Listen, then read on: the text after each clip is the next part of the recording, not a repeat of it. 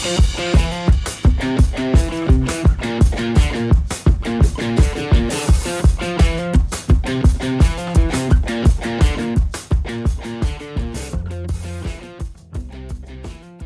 to episode 47 of the Reptile Gumbo podcast. It's a new year. How's it going? Woo! You sound excited. Yeah, it's not 2020 anymore, so that's a positive. Yeah, but everything from 2020 is still here, whether people want to realize it or not. Absolutely. I just got an email from my principal reminding us about things for tomorrow when we go back for our work day, and she was like, "Don't forget about these COVID guidelines with the school." And like we're on an even tighter lockdown after Christmas break because it's just a matter of time before our little petri dishes that we teach are. Oh yeah, after they visited all their family.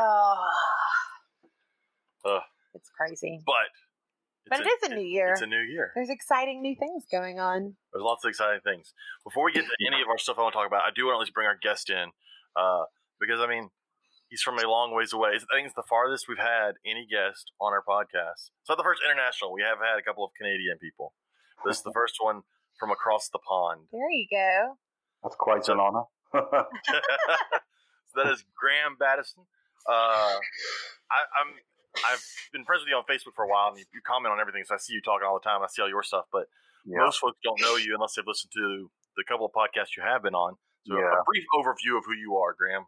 Well, I'm 36 years old. I was born in the UK, in Liverpool, the Beatles.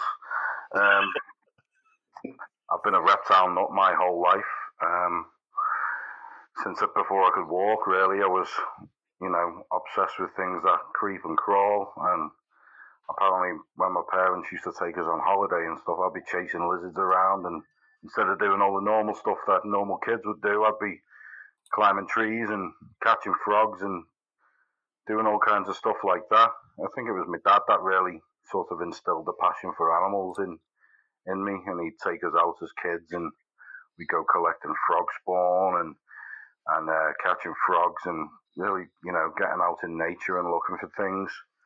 I think I was 7 years old when I was allowed my first pet reptile. I got an ocellated skink, Chalcides ocellatus, which is like a Greek species from Europe.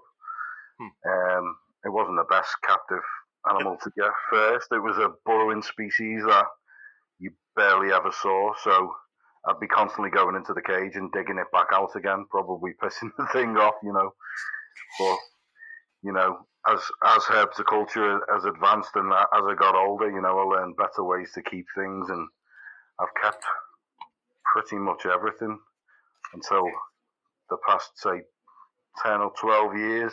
I've really settled on blood and short-tail pythons. Something just always attracted me to them. That real sort of stocky python look and dragon head and all the different colours and patterns, plus all the decent people that are involved in that community. I just figured you really liked the way they peed a gallon every time they went to the bathroom. No, that's the one thing I don't like.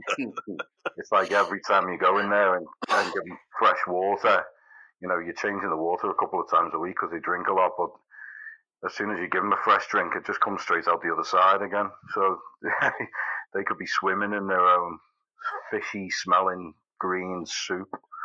It's the one thing that I don't like about the bloods and short-tails, but they don't crap a lot, but they do pee a lot. So. Which is crazy because there are species from everything I've heard that do really well in tubs, which holds the water like a big old bowl. So it's just, it's got to be so gross. You've got to be on top of that cleaning because otherwise, you run into problems if they're sat. Because there are species that sort of sit with the head laying down to the ground, in Southeast Asia, they'd be on the forest floor, on a scent trail or whatnot. They'll sit close to the ground, and if you've got a dirty cage, they're just sucking all of that dirt up into the lungs or that ammonia from the pee, and that's where you can run into respiratory issues. Huh. I was never a short tail, although I got into snakes, and short tails and bloods were always really mean, evil, bitey snakes, and so I was like, oh, I never want that. But then I know people like April and all that, and she's got all the bloods, and for the most part, her adults are great. Yeah. Every blood I sort of purchased from someone else who'd had it a while were always terrified of it. So that would show in the snake. You know, you wouldn't be able to go near the thing because they'd never handled it. But everyone I've raised from a hatchling is just perfectly docile, like a ball python. You know, really, really tame. It's the ones that someone else has had beforehand and they've sort of messed it up. They're the ones that you've got to work on. Yeah, they always got that. People always thought of them as just big angry ball pythons, but they're nothing like a ball python. No. And I think people underestimate how big they can get. Definitely.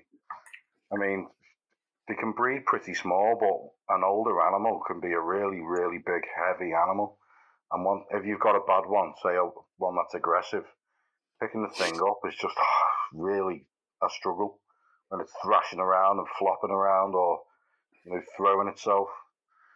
They can literally like levitate off the ground, and sort of strike backwards at your face. If you loom over them, if you loom over a blood python, it's sort of like a gaboon viper. It will come back on you and do like a Jack in the Box backflip sort of thing. You're really selling me on blood pythons. Yeah, it's pretty impressive. Oh my goodness. Oh man. Yeah, I that's out of my realm. Although, like, I deal with samboas, and they kind of do the same thing. They can strike back. They're much smaller. I'm not saying they're the same size, but they're much smaller. But they can strike back, and they're very fast. Like, they're surprisingly fast when they want to strike. Yeah, so it's a similar body shape, isn't it? Them short, stocky snakes need to be able to spring load a lot better than the longer, thin snakes. Yeah, they don't flail like a corn snake. They're not long. It's a spring ready to go at any point. That's it. Exactly. All right, before we go any farther, I want to make sure I talk about our sponsors. That's actually what I was looking at on your computer. He was like, "What are you doing?" And I was making sure that he had it pulled up. But he was ready. I got prepared ahead of time. So our first sponsor is Sean Gray at Herb's Reptile Shows. You can find it at herpshow.net. They're in, Texas, Oklahoma, Colorado, Louisiana, soon to be Alabama, hopefully Tennessee. I feel like I'm missing somewhere. Missouri? Colorado, Missouri. So, next, you want to go ahead and say the next few shows? No, it's okay. I'll do it. Okay. You're on a roll, man. I know. First show of the year is going to be January 16th and 17th at Oklahoma City, Oklahoma. I know that Robert will be there. Yes, I will. My first show will be the following week at Longview, Texas, January 23rd, 24th. And then we will have the big show in Conroe on January 30th and 31st. That's 2 days after my birthday. So come on out and feel free to give me free ball pythons at this point. I need ball pythons.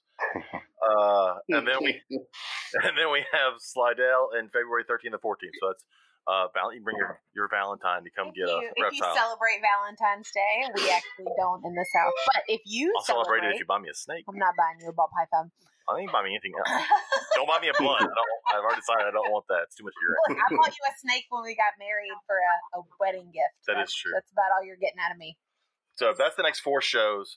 Herpshow.net. If anybody wants to see their lineup for the year, they've got all of 2021 on there, and I'm willing to bet if I go far enough down, she's probably got part of 2022 on there. Some of them, but they're not opening up for registration yet, so I don't know if they're on there. Gotcha. So, but you got the entire year, and it's only January now. So, and most of these places, they come through twice a year. Conroe, I know, is 3 times a year. I think Slidell maybe 3 times a year. I'm not sure. I think so. Now it's just 2 times a year because we're not sure what Louisiana's doing with all the. Yeah, we saw. Yeah. We're not allowed to have fun in the state. Well, there are people having fun, and that's the reason why we can't. Forget have those nice people. things. Reptile people should be above all those. I just passed a field on the way home with about 45 people playing flag football. Not a single one of them was wearing a mask. Well, maybe they were also eating, and as long as you're eating, you can't catch COVID. Right, apparently. I mean, walking to a table, you could definitely catch it. But once you were sitting down eating, you can't catch COVID. Moving on. So everyone just needs to keep eating. Robert, you want to go ahead and introduce our next sponsor? We're not getting on this soapbox. Yeah, let's not. So the other sponsor is, of course, me, Lone Star Reptile Rex. Like James said, we'll be at all the Herp shows. I'm signed up for all 28 shows this year, so hopefully we're able to do all 28 of them. I got some new stuff coming out. I introduced a new 50 tub hatchling rack last week. That thing looks awesome. I saw the pictures of that. Yeah, it was a custom build, and I liked it so much. I'm just going to start offering it because it turned out great. He picked it up today and was super happy. And what size tubs is that using? Those are FP5s. What does that envision? Because I never know the conversion. Was that like the V15, the little pencil box? Yeah. Yeah, okay. Yeah, so basically it's the same. So it would also fit, does it fit just the Freedom Breeder, not Freedom Breeder, which one's, I don't know, my brain went blank. Yeah. Those are Freedom Breeder tubs because my other tub supplier, ARS, does not make that size tub yet. So those are Freedom Breeder, but it'll also hold the FB10s, and you could put the V35 shorts in it. I tested one out the other day, and it fit right in there. So it's deep enough to fit the V35 shorts? Yes.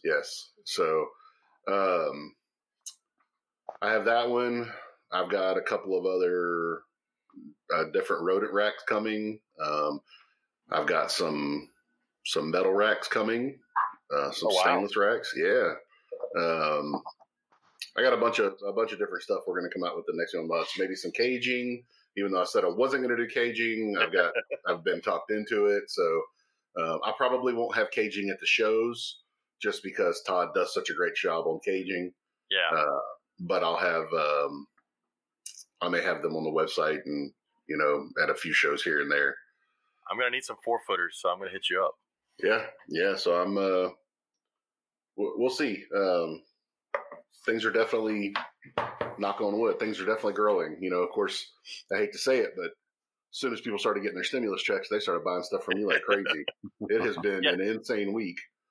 So anybody out there that's gotten your $600, please contact Robert at Lone Star Reptile Racks. Yeah, I'll trade you. I'll trade bank religiously every morning, and we have not gotten ours yet.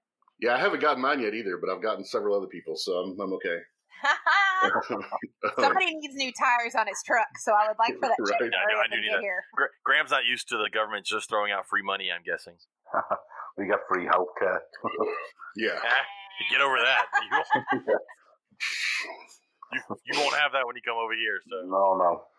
Insurance. But every now and then you may get a free check thrown in the mail. So Fingers crossed. Yeah. So yeah, anybody out there with your stimulus check, feel free to come buy a rack from Robert. Come to one of the reptile shows, pick you up a rack. I know that you've been busy. I've been very busy. I thought about running a stimulus sale, but I thought that might be kind of tacky. Who gives a shit? I'd do it. I would totally do it. I would make everything $600 or less, like for the next week.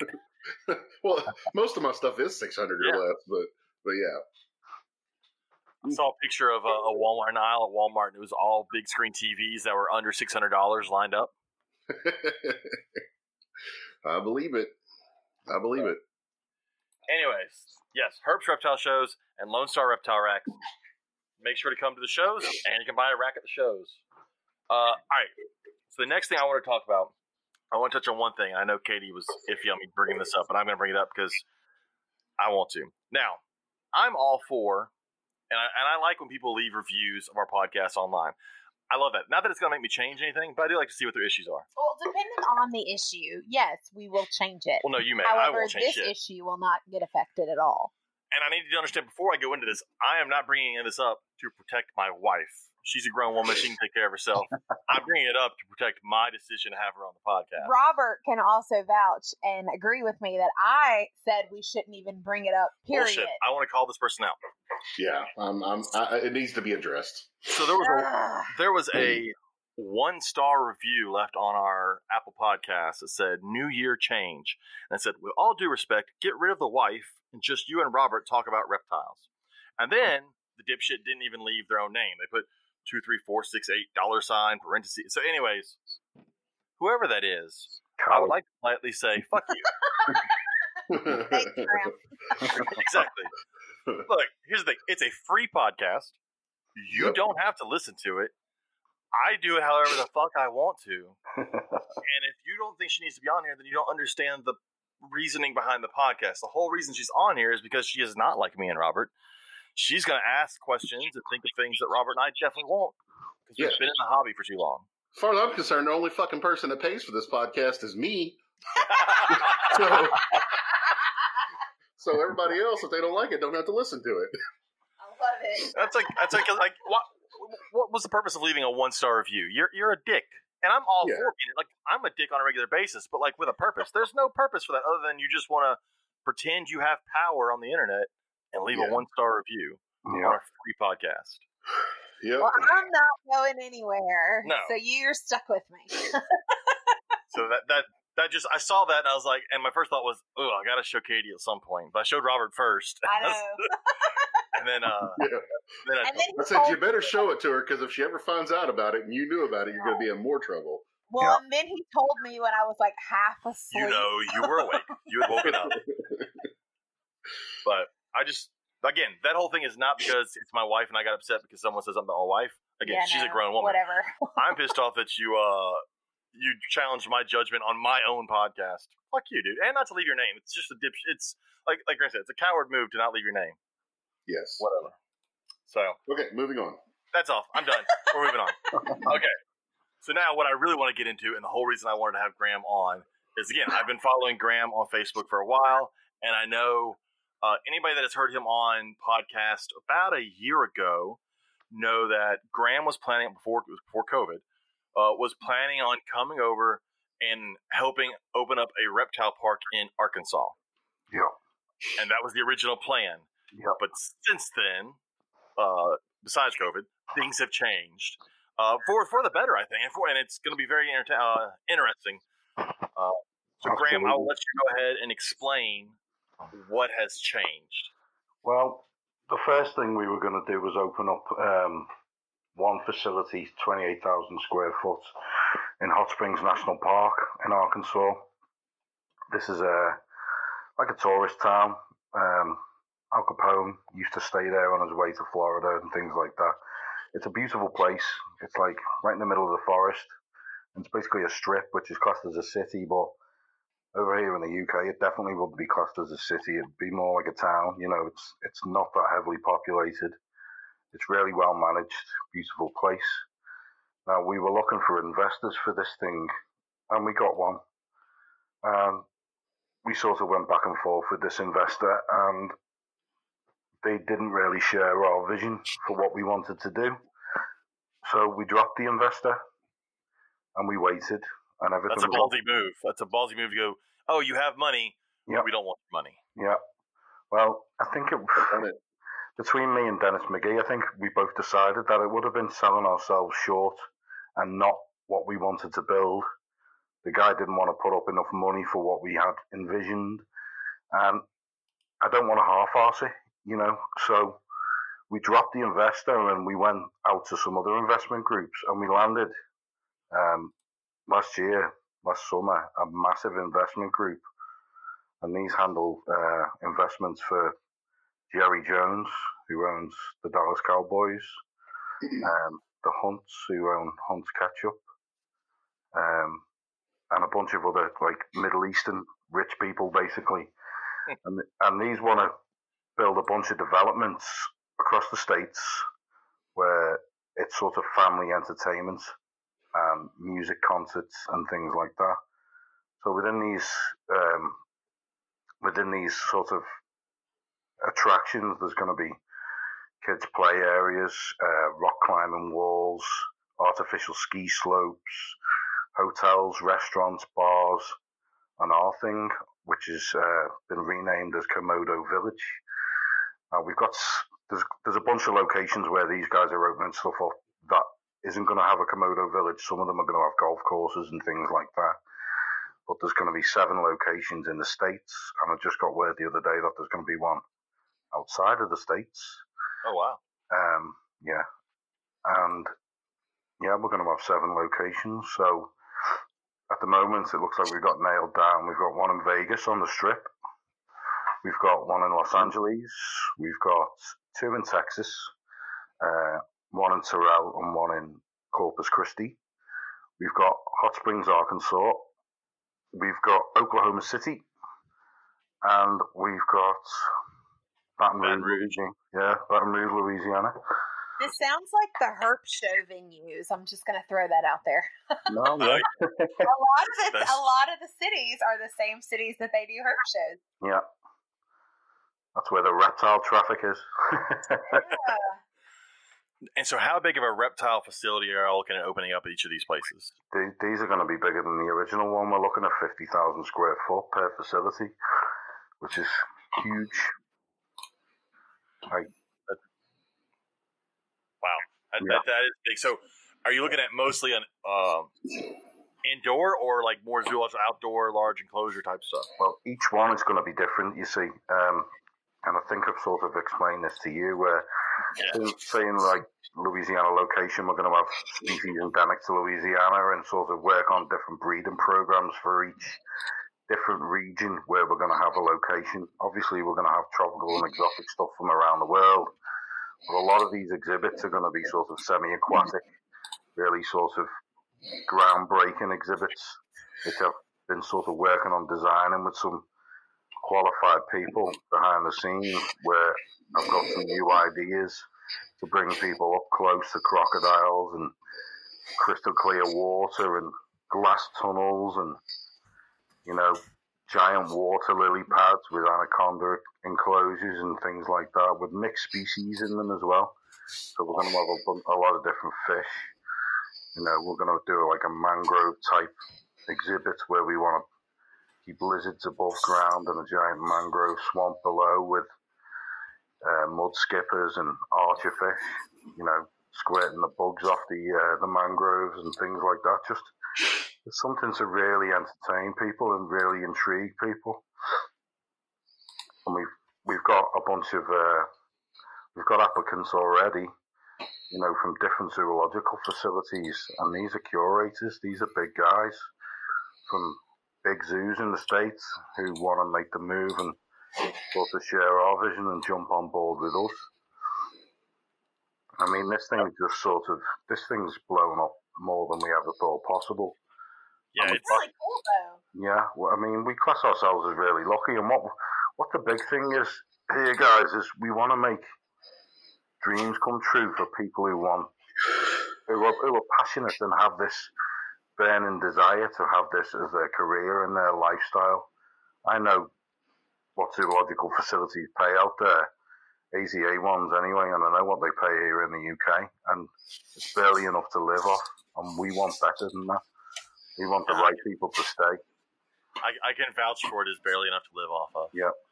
I spent a few years as a zookeeper, and then I realized it's the city's own zoo, and so you can see the pay scale of any city employee, and I was making the same amount as the guy that rode around the back of a garbage truck, throwing garbage in the back of the garbage truck.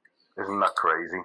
I was like, I went to school, I have a degree, I have experience, and this dude's making the same. So yeah, it's same here in the UK. I mean, you've got to have a degree to work in a zoo, and it could be a zoo with like, I don't know, 3 reptiles in there, and you need a degree to get in there. Plus, they want experience working at another facility. So how'd you get a foot on that ladder? Work at a pet shop or something stupid, you know? Nothing to do with the zoo. I had to intern for a year when I was in college. So I had to drive an hour there, just intern for a few hours, then back, and do that like 2 or 3 times a week, just so I could get enough experience. There you go. That's just the dream killer right there. Am I right? You know, people who want to do this, but there's people who need to live as well. So it's just, you know, we need better than that. Well, I'm excited. I'm ready for all this stuff to get over with, so y'all can get over here and things start getting done. My whole idea was to build a family. Everyone from each facility knows each other. They can move if they want. They can, you know, trade positions. Everybody knows each other's face and their first names. And I really wanted to.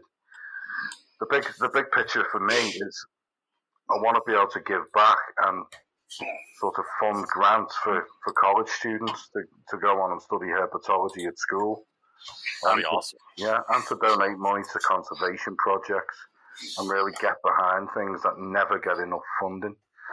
Because, you know, especially with college students and people doing PhDs and things like that, you know, they've literally got to beg to get funding for some of these projects. And as you know, a lot of these projects just get sort of shoved to one side in favor of the more, I don't know, the big fauna and things like that. Well, and I like the idea if you want to do conservation, and I talked to you about it before, the whole thing with like AZA. The problem with AZA and a lot of that is I think is a lot of times hands get tied, whereas there's a lot of people in the private keeping community that can breed some of these things that need to be bred way better and do it on a regular basis. Yeah, and isn't that kind of like a snobbish sort of way of looking at the private sector where they really get shut out and disregarded when some of the best herpers I know, the best herpetoculturists are definitely in the private sector, and they're doing it just because they got a passion for it. You know, they spend all of their money on their own animals. They're not doing it for a paycheck or anything like that, but they're focused on one species or a bunch of species, and they do it and figure it out better than everybody else. Well, and I'm excited that it's a reptile based park. It's not a zoo. It's a reptiles. It's all reptiles with some aquatics and stuff. There have been several lately. A lot of some YouTubers and stuff have been opening up these reptile or serpentariums or reptile parks around the country. Yeah, this seems like it's going to be much on a larger scale, obviously. Well, you know, anyone who wants to sort of go into that kind of venture, I wish them the best of luck, but really they're not going to be able to hold a candle to us once we're up and running. Not a chance. And I think a lot of this speaks a lot to where reptiles are in just the public eye. Yeah. You know, I don't know how interesting a reptile park would have been 15, 20 years ago. No. It would have been more of just a roadside attraction, whereas this is not really going to be a roadside attraction. This is going to be the main event. It's not something you drive by and stop at. This is going to be state of the art with, you know, with sort of, you know, enclosures and things where you're going to stop and be able to spend 10 or 15 minutes just taking it all in, what it does, different things. You know, everything's going to be sort of different every time. Whereas, you know, 15, 20 years ago, a lot of these zoo exhibits and snake attractions were just where you could cage walk from one glass case to another one. Yeah.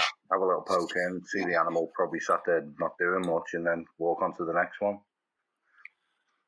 So the only I've been to two somewhat reptile-based places. The main one, I don't know if you've ever been to. I mean, you've been to America before, right? I've been a couple of times now. Yeah. Have you ever been to the St. Augustine Alligator Farm? No, but my boss Dennis used to work with. He was partners with Ross Allen, and Ross Allen worked at St. Augustine as an educator for several years after he closed the Reptile Institute down in Florida. That first time I went there was on our honeymoon, and the name's really misleading. People always hear alligator farm, but it's not an alligator farm. It's just what it was called when they opened it. Yeah. But then it's a full-on reptile base. They've got some other stuff, but man, it's an amazing place. Yeah. And the other place we went to on our honeymoon years ago was one of those like roadside snake attractions in South Florida. And it was interesting. Yeah. It's definitely not. I mean, that's one word you could use for it. Interesting. It's the place where they do the milking the snakes and all that. Was more like it. I was like, holy crap.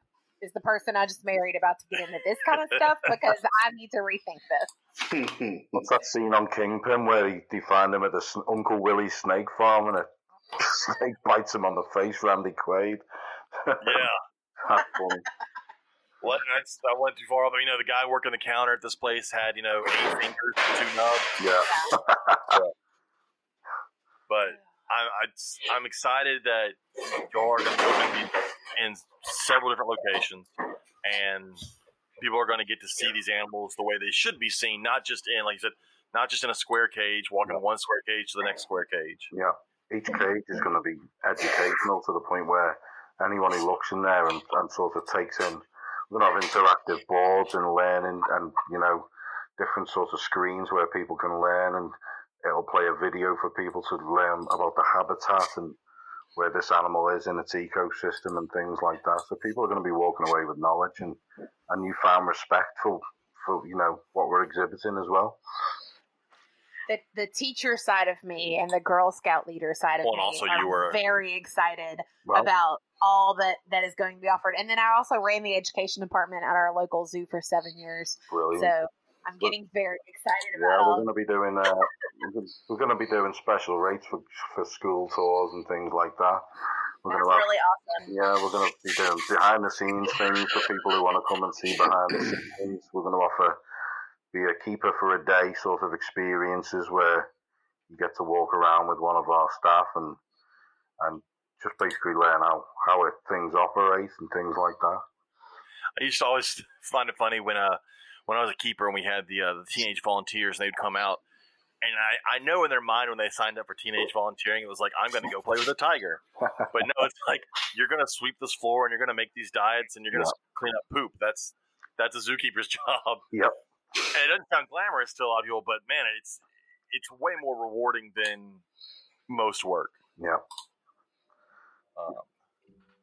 I miss the most is dealing with venomous snakes, which I don't have anymore, and then dealing with crocodilians. I used to love working with crocodilians. Yeah, crocodilians are sort of like a secret passion of mine. I did some field work in Mexico with Moralettes crocodiles. Must be a decade ago now, and sort of definitely somewhere where my heart belongs. And if we can get some of the rarer species and exhibit them, wouldn't it be amazing to have a gharial on show, a Chinese alligators, or... Well, see, that's my favorite one is Chinese alligators. Yeah, Chinese alligators are fantastic. Black Cayman's another one. I think they've got some of those at St. Augustine. I'm not sure, but I think they're like 150 years old. Oh, yeah? Because they've got every species of crocodilian at St. Augustine. Yeah, the Black Cayman they've got there are really old. I think they were like the last ones imported into the States, but I'm crossing my fingers that we can cut through some red tape and get those in as well.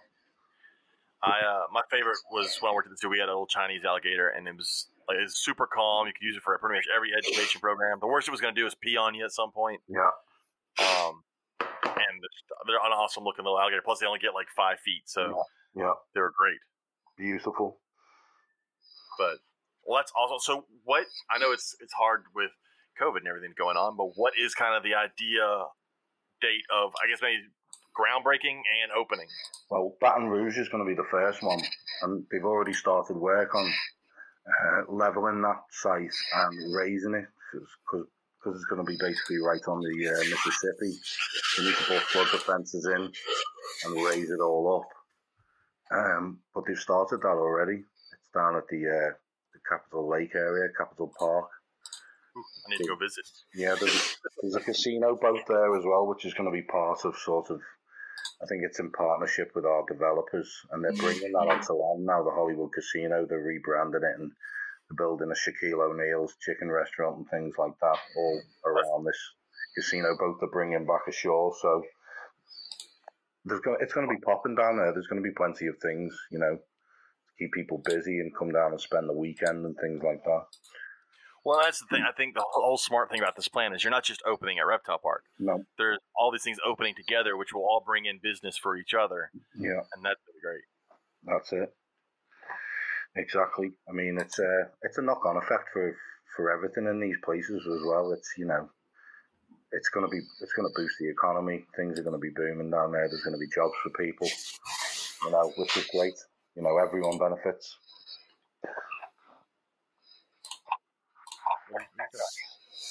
Katie grabbed the mouse and now she's scrolling through my screen of all my stuff. What Facebook stuff? I've got the Facebook stuff pulled up here. Oh, okay. So I guess that we can move on to our Facebook polls. I'm very excited for all the Komodo Village stuff. I'm horrible at waiting. He's peeking out over here. You can't see his face, but he's like a little kid. It's great. I really am. Can you imagine how I feel stuck over here in the UK? That's gotta suck. Yeah, I just want to get out to the States and do some snake hunting again. Well, yeah, because we have snakes, actual snakes. Oh, I had a great time. Last year I went to Arlington, and I'm friends with Dave and Tracy Barker, so I met those guys and went out for dinner and stuff, and we went snake hunting. I met Craig Trumbauer, who I've been friends with for many years, but it was nice to finally meet him. And myself and Dennis, our boss, and my family actually came along. We went snake hunting every night. We were road cruising, catching cottonmouths and things like that. It was perfect. How fun. Robert, don't kill the mouse. You're clicking the What's hell going out. on with it? Jeez. There. All right, so we've been off for 2 weeks, which is weird.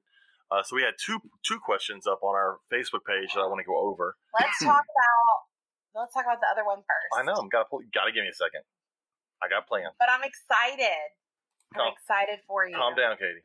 Calm down. I mean, you even texted Robert, so he knows it's important. Well, because Robert knew my Christmas gift before I knew my Christmas gift. That's messed up. Months before you got it. I was very proud of this. So I would like to preface this by saying that James is without a doubt one of the most difficult people to buy for. I'm not. No. Because so I enjoy the element of surprise. James, on the other hand, can pick up a box, shake the box, and tell you exactly what you bought him, including the name brand inside the box.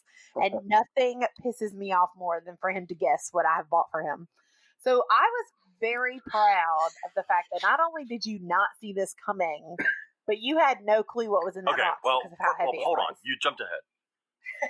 We'll get back to that. First, let me say what the question was so people know what the hell we're talking about. So the question we originally posted was, what reptile-related gift did you get? So before Christmas, we asked what reptile-related gift people wanted for Christmas. Correct. And then we asked what reptile-related gift did people actually get for Christmas, and asked for pictures. And so I got a couple of reptile-related gifts.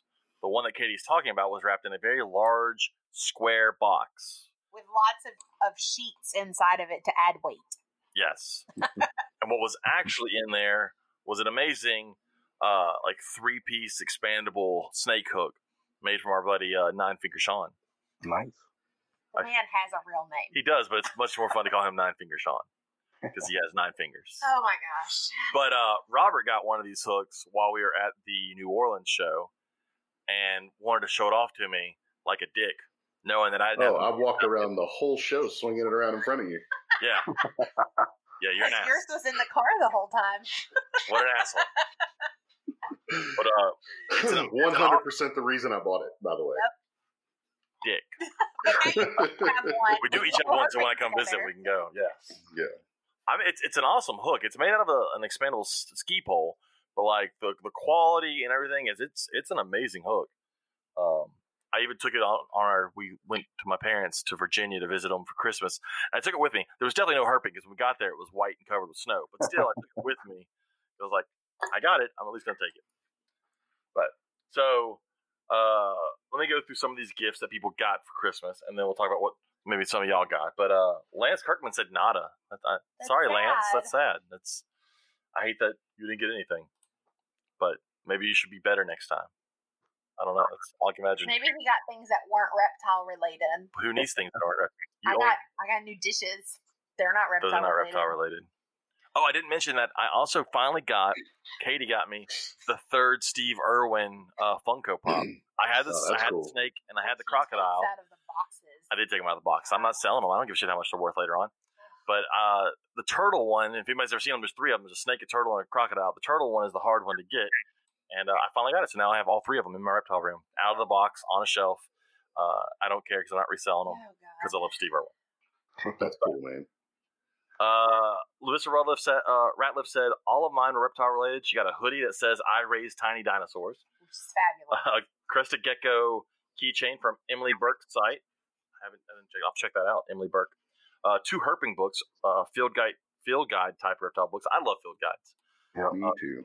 Well, that's one reason I fell in love. Like I said before, I fell in love with rubber boas. Was the Audubon field guide for reptiles. I had a picture of rubber boa when I was a kid, and I loved it. And then a handmade clay snake figurine for her desk at work.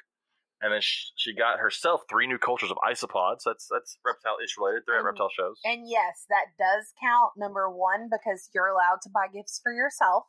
And number 2, because that falls into the gumbo part of our podcast.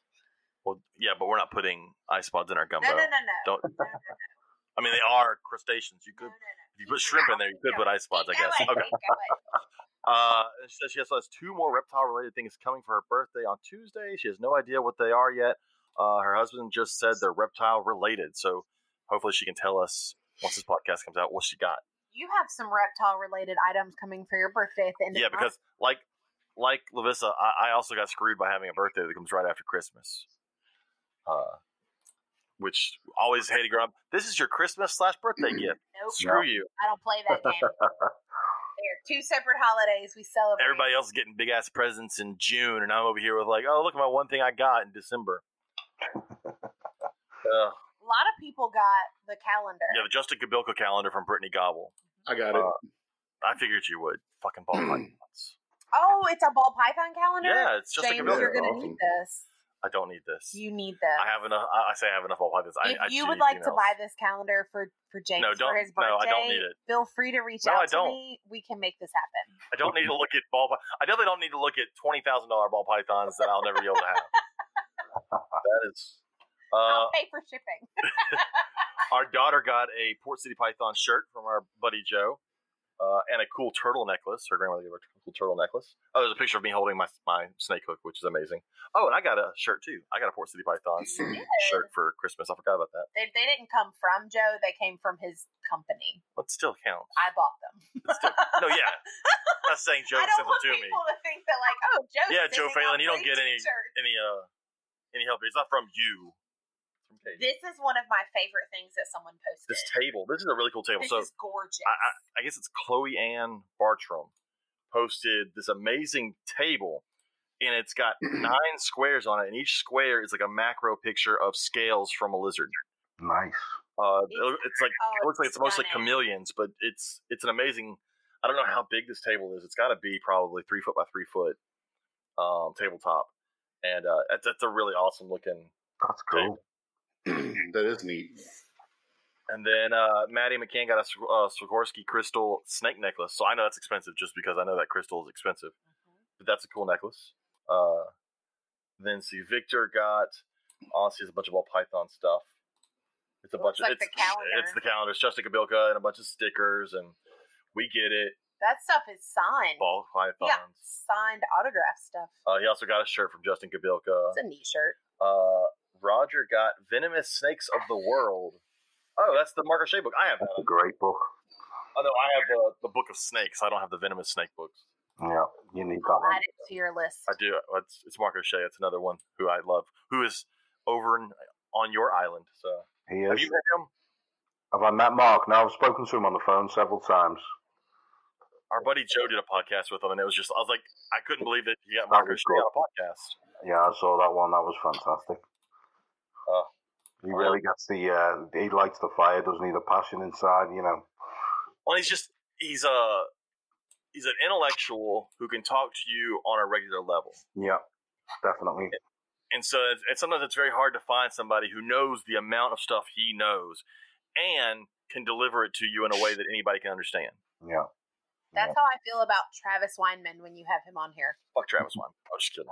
Hey. He did give us pretzels. He gave us pretzels. I got to meet him. Katie and Joe got to meet Travis while we were up there. I didn't go on the trip to meet him. No. It's rare when you find an interesting geneticist. Yes.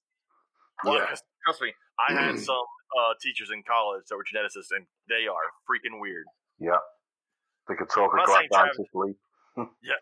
And I'm not saying Travis isn't weird. He's just a different kind of weird. And then LaVista also got this really cool Apple Watch charger that is shaped like a gecko. That's kind of cool. That is neat. I don't have an Apple Watch. I don't have an Apple Watch. I'm poor. I don't have an Apple Watch. It's pretty neat. I'm also too lazy to recharge a watch every night. Yeah. I can barely do my phone. I don't want to do my phone and my watch. Yeah. Plus, I'd be afraid with that watch in my hand, I would just like hit something with my wrist and then just crack the entire screen. See, I hit myself on door frames all the time. Yeah, I know. I've seen it. That's why I don't. They haven't moved. You hit yourself on door frames in the house. I run into the door frames all the time. Robert, what'd you get for Christmas? I got a big surprise. Rachel got with Topher, with Sean's friend that does all of the flint knives and stuff. Yeah. You know what I'm talking about? Yeah. He had a partially completed flint knife that he had found somewhere in the hill country in Texas, and he finished it out, and that's what she gave me. It's actually a working skinning knife made out of flint. Well, that's awesome. And I've got to take it back to him because I get to pick out the handle for it, and then she had another friend of mine who does leather work that's going to make me a custom leather sheath for it. So cool. I was really surprised, man. She put in a lot of work on that. Just gonna move to a cabin out in the middle of West Texas and it's the plan. I love it. Stab things with your flint knife. Hey, you know, gotta eat. You seen me? I like to eat. Did you get any other like reptile related things? Besides people sending you money for racks? I bought Rachel a camera that I'm going to use probably more than she will to take pictures of snakes. Oh, how nice of you to buy her a present. Yeah. That's like my dad. My dad bought one of those. My dad bought one of those pellet smokers, and he bought it as my mom's pellet smoker. It sure as hell ain't my mom. Oh, but he told everyone, make sure to look at Lori's smoker. Well, it's like, I'm like, that is not her smoker. That's like the kayak. That's like the kayak he just traded towards a Harley Davidson. He bought that kayak and said it was my mom's kayak. It was never my mom's kayak. He bought that for himself. Yep. Graham, did you get anything for Christmas? Nothing herp related, no, but I did get a nice sweater off my fiance, which was much appreciated. There you to go. be honest with you, herp related stuff I just tend to buy myself without even asking permission. Every week there's a new book coming in for the library, and she doesn't even ask anymore. She just knows that I bought myself a new book. You found a keeper right there. Yeah. Well, I just feel like for you at this point, every time you get something new, you're like, oh, this is one more thing I have to pack. Exactly. And I've got so many books now, and I don't want to lose any of them. So it's going to be expensive sending them overseas again. Plus, I've got to send animals overseas. So, are you still looking to move to Arkansas? Yeah, as your main base? I mean, initially, yeah, that's definitely where I want to be based. But you know, there's nothing to say we won't move around or get a second property somewhere. We'll just have to see how it goes. Really, we've got to adjust to American life. I think first, it's going to be a big change. You know. Driving on the wrong side of the road and things like that. I lived in England as a kid for only a year. During my first year of school. My dad was in the Air Force, so I went over and lived over there a year with him. Yeah. I honestly can't even remember where in England I was. I just know I went to school there for a year, and I came back with a weird-ass accent. It all looks the same anyway, no matter where you are. It's all foggy. It's all foggy and wet. Yeah, I remember waking up in the morning and not being able to see across the road. It was so foggy. I do remember that. Yeah, I remember riding a double-decker bus and thinking that's really cool. Yeah, because we don't have double-decker buses. Yeah, I love Arkansas for the fact that you can just step out your door and it's just a blast of warm air in your face, and you can hear the bugs chirping, and you know you just know there's reptiles everywhere. So if you get bored, you can go herping. Well, and you're just far enough north, you'll actually get seasons. Yeah. It's like I don't get seasons in Louisiana. We get hot and somewhat cold for about a month. Yeah. And then back to hot again. We did go through Louisiana. We went to Shreveport area and went to some national forest there. Shreveport's not Louisiana. No, that's South Arkansas. Yeah, it's like next. It may be located here. Yeah. It's not the dirty South. I'm in flip flops today, and I was in snow 4 days ago in Virginia. Wow. Yeah, I tell people Louisiana's a weird one because everybody's view normally of Louisiana is New Orleans, and I'm like, New Orleans is not Louisiana. New Orleans is New Orleans. It's its own world. Yeah. And the rest of the state is on its own. But yeah. I'd say you'll enjoy it. It's definitely going to be different. I mean, like I told you in that post the other day, we do know not to put beans with our breakfast, so that's...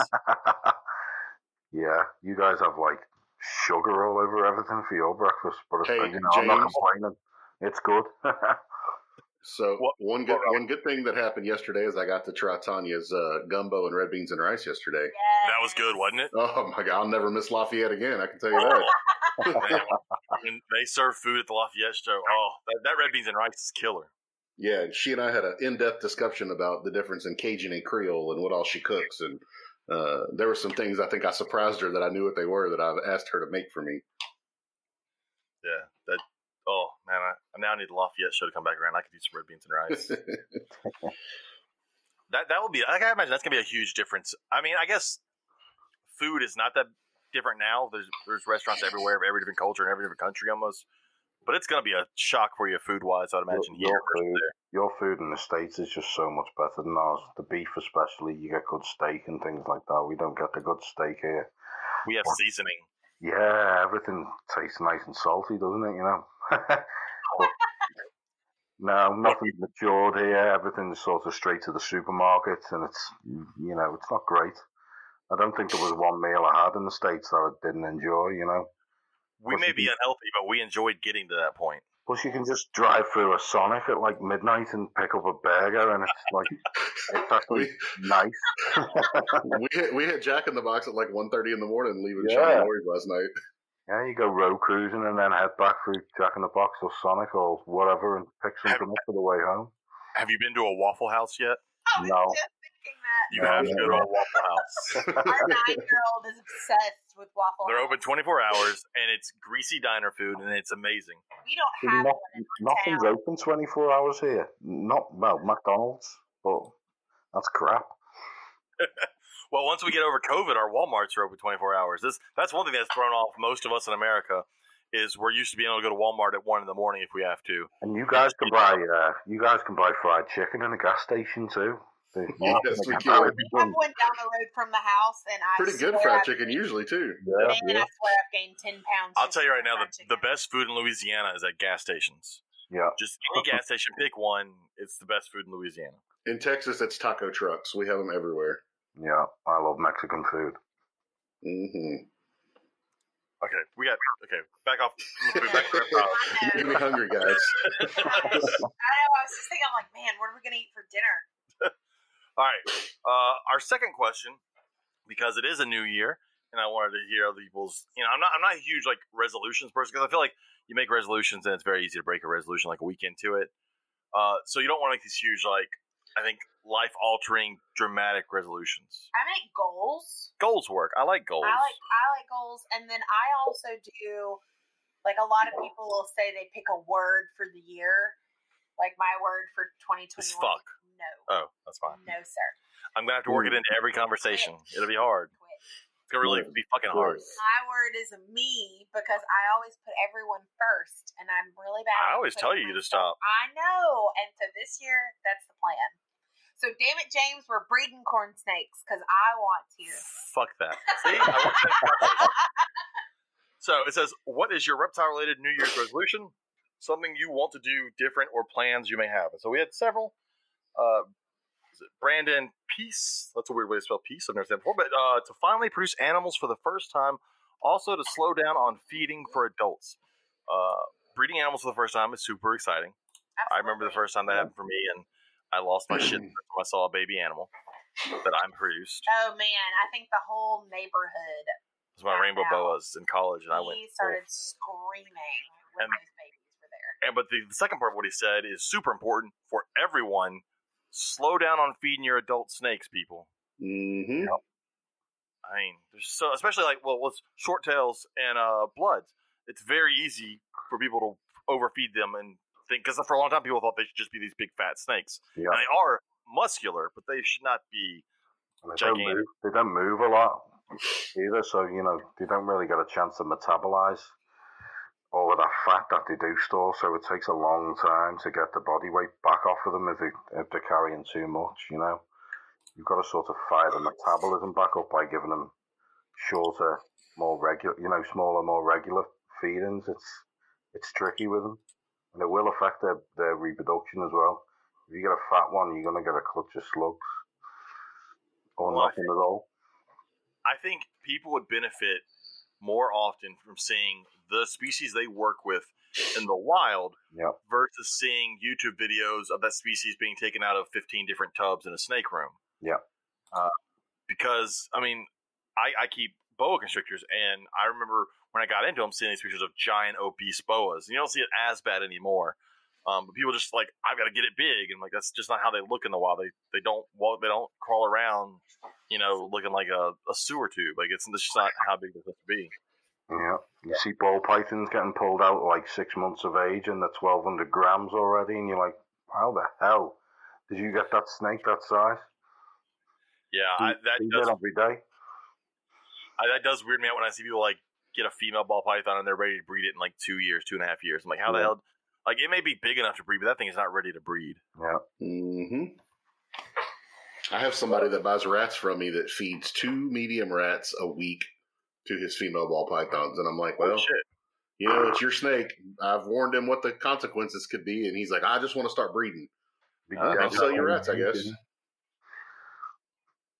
That's gonna have a fat liver, and it's gonna die at like 8 years old. Yeah, that's what I told him. I even showed him like, the necropsy pictures that you can find online of overfed snakes, and he's like, "Oh, mine won't be like that." I'm like, "Okay." You're right. So You're the only one who has a snake that won't have that happen. Yep. Let's see. Oh, Travis Wyman. This from your trip up there said. We actually, our child was very disappointed that I told him no. Was surprised. Travis tried to have my wife smuggle a tarantula back home. I mean, I would want it, but I was spending the night with my brother and sister-in-law. Not that they would have cared. No, but it would have ended up being my tarantula. But it would. I don't want a tarantula. Josephine was very upset with me that I told him no. Tough shit, Travis. Keep your tarantula. That's your problem. Darren Watson said, I have to be more disciplined when it comes to spot cleaning and water changes. Sometimes it is a couple of days before I clean up poop and urates.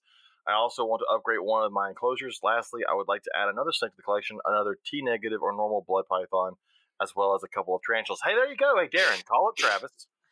He's got a tarantula for you. Right there. I've got a blood python for him. There you go. Darren brings up a good point, and this is something I think a lot of people deal with. They've been there. I feel like everyone in the hobby at any point has been in this spot where... And it happens to me. I mean, you come home from work and you go, I'll clean tomorrow. Yep. That happens to everybody. I don't think that makes anybody a bad keeper. Now, when you go over there and tomorrow turned into 3 weeks down the road, yeah, you're probably a bad keeper and you probably shouldn't have those animals.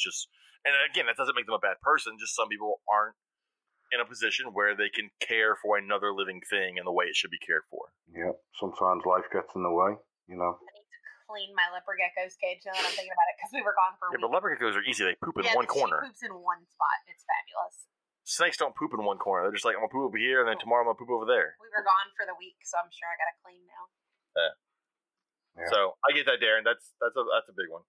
Urates, I would love to see someone come out with something that actually cleans up urates. I don't think it exists. Urates, you could build buildings out of that stuff. It is the strongest substance known to man. Once it gets on the inside of a PVC cage, your PVC cage now has a white spot in it for life. Yeah. It almost burns the plastic, doesn't it? Yeah, it's amazing. Leaves a rough surface behind, yeah. It's like whenever you can, somehow every now and then you luck into finding the urate right after they pass it, and you're like, you can clean it up while it's wet. It's a small victory. Yeah. I don't have this issue with my lizards. I'm just going to throw that out there. Yeah, I've got it right behind you. Will if you get corn snakes, or when you get corn snakes. No, you're right the first time. All right, so our buddy Tracy said she wants to upgrade a couple of her enclosures, start target training her Argentine boas, sounds cool. Meet more reptile friends, and focus her collection more to what she really enjoys keeping. Those are some good ones. Focusing your collection can really, I think, and I found this a couple of years ago when I focused down on sand boas, it can really re-energize you in the hobby when you focused in on one thing. Yeah. I really enjoy corn snakes. Shut up. You need to focus on something else.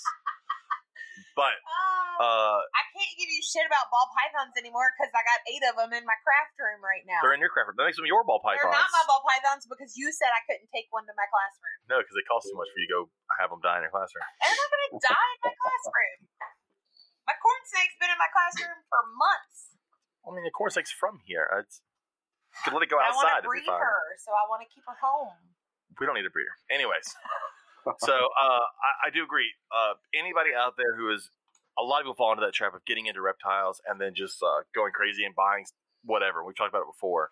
I did it early on for sure. I was like, oh, I'll take this, I'll take that. Yeah, it's very easy to do because we like these animals and we're like, I like that one, I like this one. Yeah. If you've gotten to the point, and this is for anybody out there, if you've gotten to the point where you find it hard to keep up with everything you have, maybe you don't have the same passion you had when you got into it, but I recommend watering down, getting rid of a lot of the stuff, especially stuff that may be more time consuming, things that you aren't truly passionate about. Find that 1 or 2 things you're passionate about and really go after that. Get a couple of nice animals. So like for me with Sambos, go find some really nice morphs that you like, things that really get you excited. And that will really re-energize you. I know, like Graham, you really got into bloods and short tails. You said you had a large, diverse collection, and now you have focused yours. And that really, I'm imagining, changed your drive and outlook on your whole collection. I think it makes you, a lot more attentive as a keeper, and you begin to see things when you're working with a number of the same thing. If you just got a pair of this and a pair of that, then, you're not really paying attention and making notes or writing things down. And I think, as you said, if you're really passionate about it, you're going to want that to stay in your collection. So keep the things that you really like. And it was something I spoke to Kyle Phillips about today. I said, I regret every blood python that I've ever sold. So that to me means, blood pythons are my thing.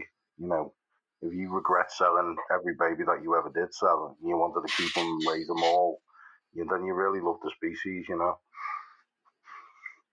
a lot of people, when you talk about people in the hobby, a lot of them are, when you think about the people that are higher up or are well thought of in the hobby, they have focused their collections. They have made what they do the best they can. I mean, you talked about Tracy Barker earlier. Yeah. I think she does several different species now. But I mean, she has really focused in on each one individually. Definitely. And made some of the best of each thing she works with. Yeah. It was Tracy really that established blood pythons and the morphs in captivity. Doing the work that nobody wanted to do with those big, mean wild-caught things that came in as adults and probably bit the crap out of them, for the best part of a decade until they started breeding them and producing multiple generations down the line for us hobbyists to be able to go and buy. And that's really the thing that people forget. When something becomes established in the hobby, there's usually a past history behind it of where it's been difficult to keep, not understood, poorly, its natural history wasn't really understood, or how it does its thing in the wild, and it took someone to figure that out, and they've done that through trial and error, really. So a couple things about what you said. One, I find that so funny about Tracy being the main blood person. She is, I know she is, but like if you've met her, she's a very small, kind of quiet woman. Yeah. When you first meet her, she's not someone you think is taking on these big angry snakes. No. And so it's not what people picture when they think of someone in the reptile hobby. Like if you were to tell just someone who knows nothing about reptiles, you can tell them you talk about the reptile hobby, they're going to picture people probably more like the three of us guys, right? Big guys but they're never going to picture Tracy. Yeah. And she's so much better at it than any of us.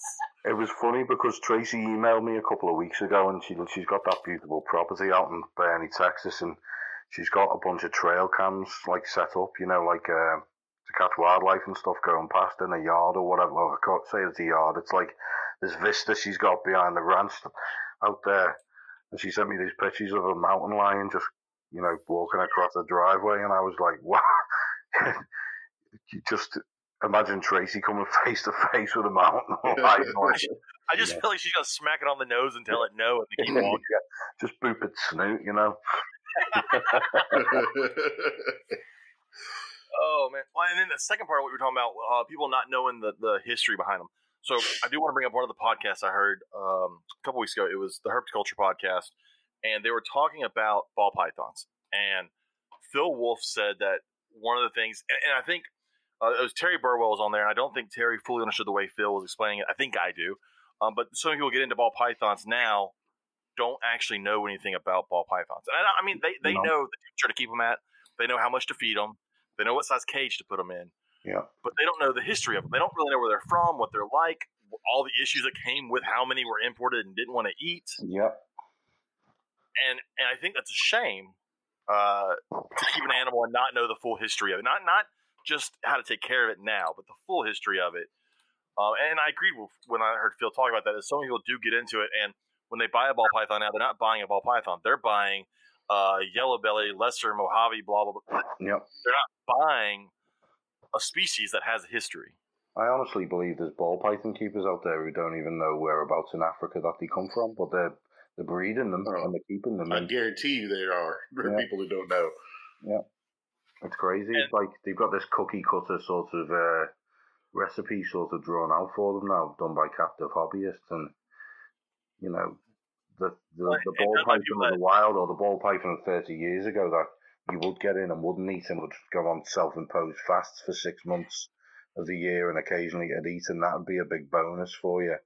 It'd just sit there miserable in a ball because we didn't really know how to keep it. I think people, they don't really have a clue about those days. I think so many of these ball python breeders, if they were to breed a clutch now and half of them didn't want to eat, they would freak out. Yeah. Whereas, 25 years ago, if half of them didn't eat, hey, half of them did eat. Well, that's awesome. Yeah, absolutely. Isn't it funny? And I think that's a big testament to racking working with a lot of species, and I know racking gets bashed a lot by people who want to keep things naturalistically and not just another box groups and things like that. But racking is a massive advancement with certain species and their propagation in the hobby. It's just a fact. I've kept blood pythons in cages and sliding glass cages before, and they did terribly compared to how they do in a rack. I agree. Yeah. The proof is in the pudding sometimes. If your animal's healthy, then or unhealthy, and it's suffering in its environment, then it's going to manifest itself really quickly. So you get a lot of these sorts of elitist keepers now who say, well, your snake's breeding, it doesn't mean it's happy. Well, it pretty much does mean it's happy. What else do you want it to show us, But it's not smiling, so you don't know. No. Until we can talk, they're not going to be able to tell us, explicitly. But, these things aren't getting sick. They look well. They look robust. They're breeding. They're producing perfectly fertile clutches. What else do people need as a testament to herpetoculture and to racking and to certain species do well in different types of caging. Some species want to be holed up, 90% of their time. And then they got a snake who say, oh, I'll put it in a big cage and it's crawling all the time. Well, that snake's not crawling because it's happy and it's enriched in its environment. That snake's climbing the walls, wanting to find somewhere secure to hold up again.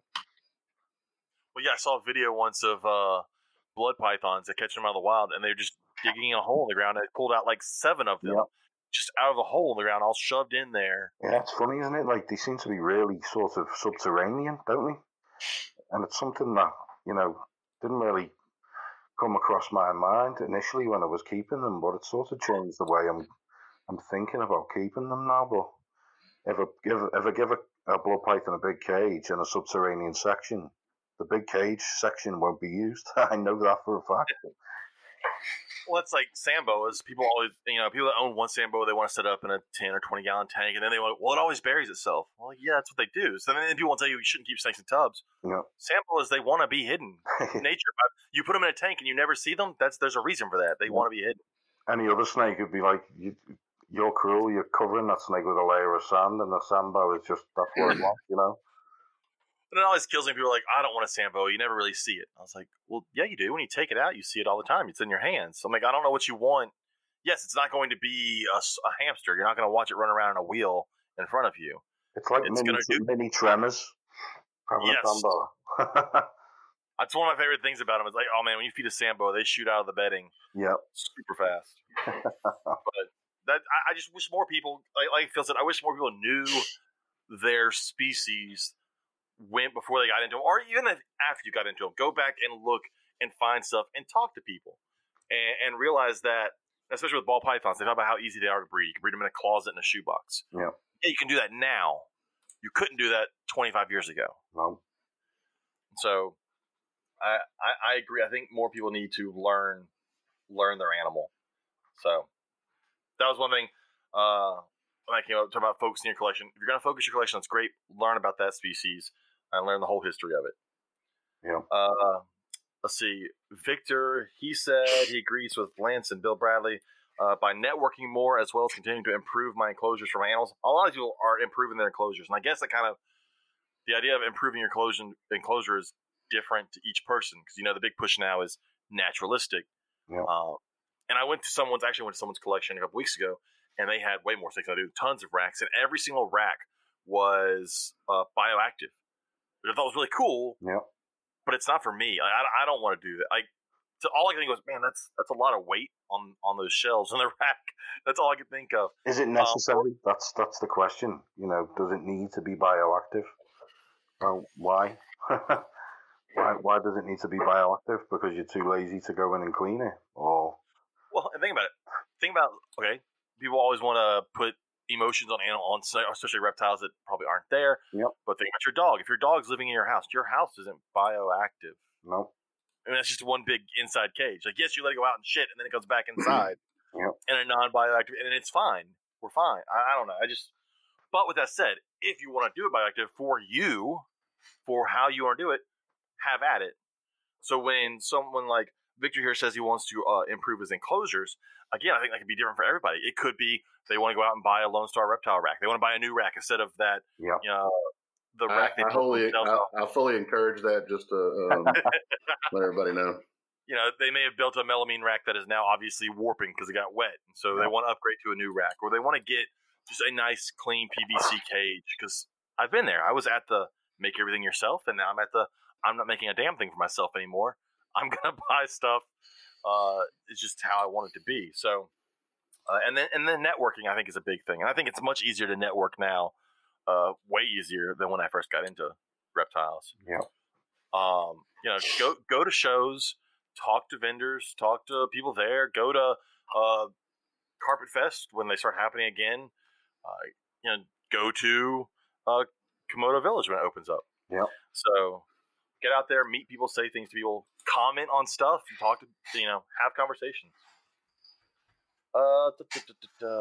Bill Bradley said continuing to update enclosures and working towards all naturalistic and as large as possible per specimen.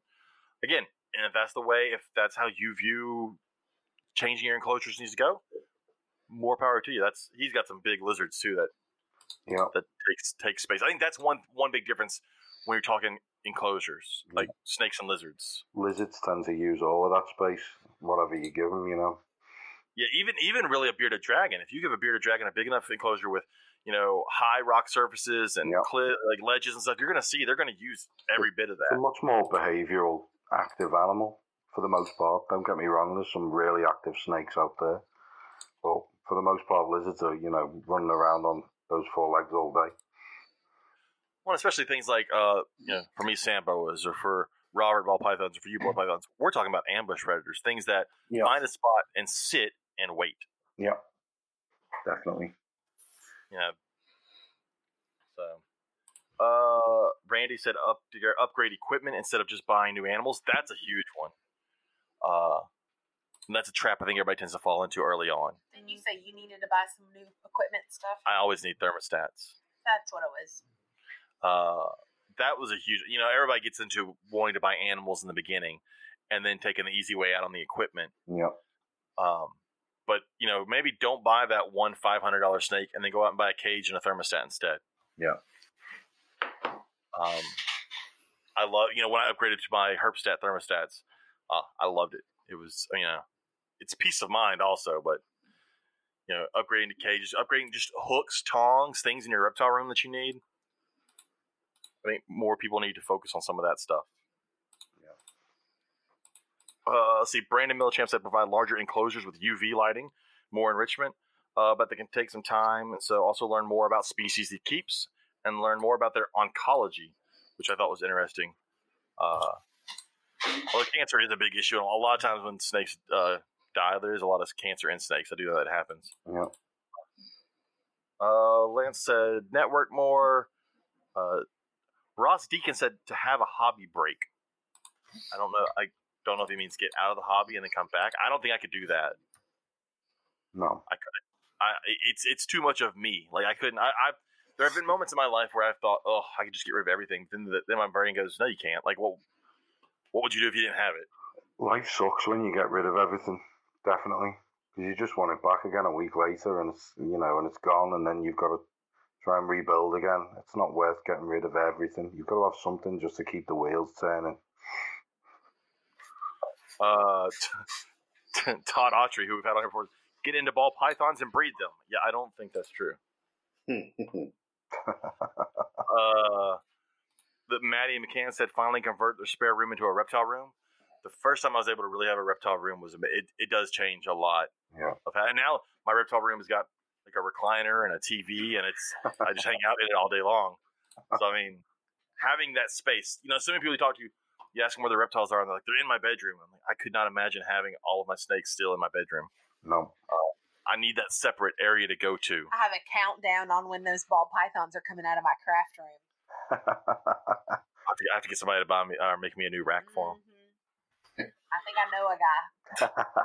Yep, he's and apparently I'm going to be at the herpes show in Conroe. Some girl just asked me on Facebook. Well, that's a different kind of show. That's funny story, sad story.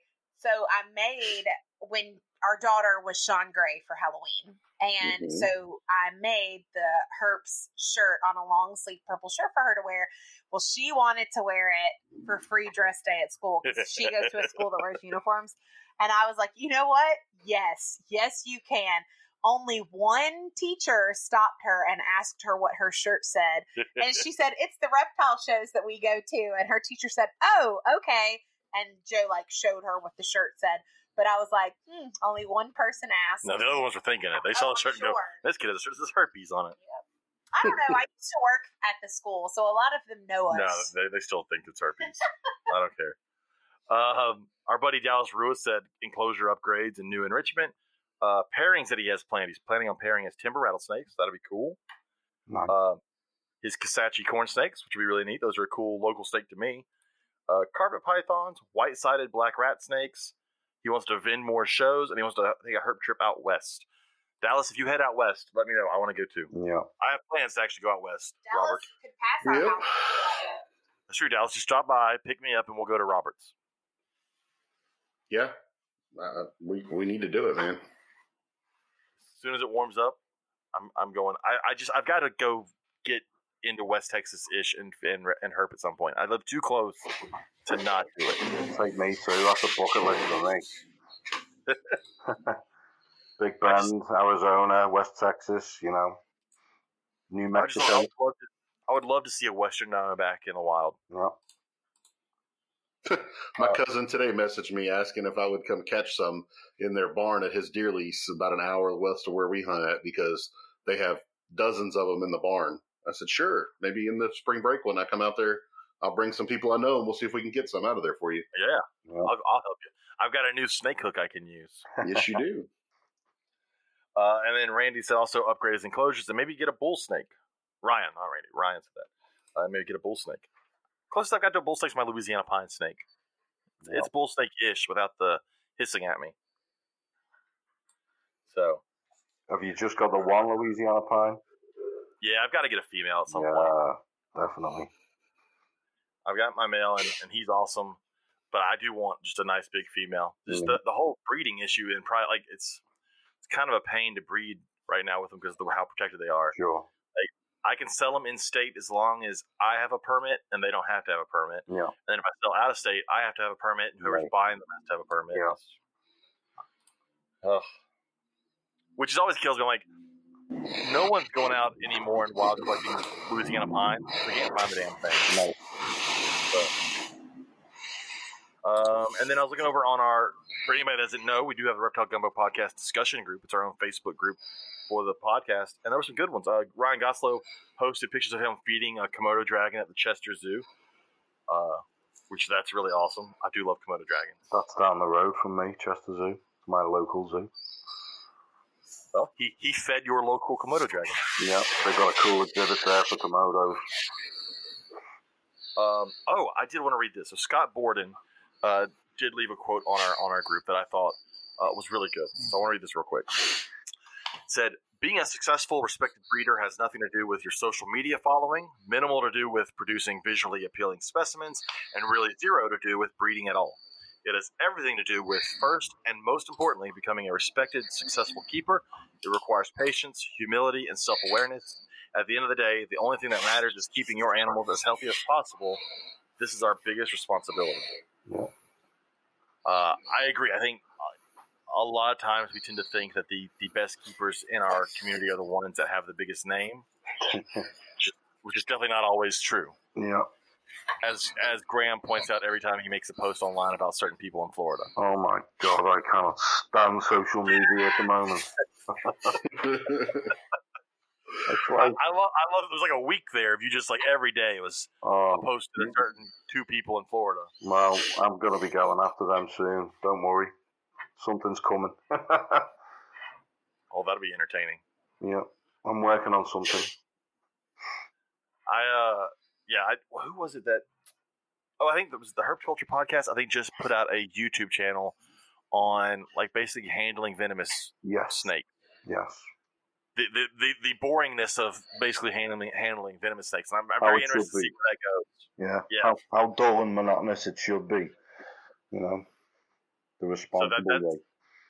That's going to be an interesting one to watch of what they put on there. You know, it obviously it won't get the hits of a certain person holding their king cobra 2 inches away from their face. Yeah. But at least it puts out great information on what should be done. Well, it's the quality of your audience over the quantity of your audience, you know? Yes. Robert, you want to talk about the coral snake post you made? Yeah. So there's a snake ID group that I'm a member of here in Southeast Texas, and a guy posted a picture of him holding this what turns out to be a coral snake, obviously, if you know what they are. And he says, I'm pretty sure this is a king snake. Can someone help me out? Well, it was an aberrant coral snake. It didn't have any red.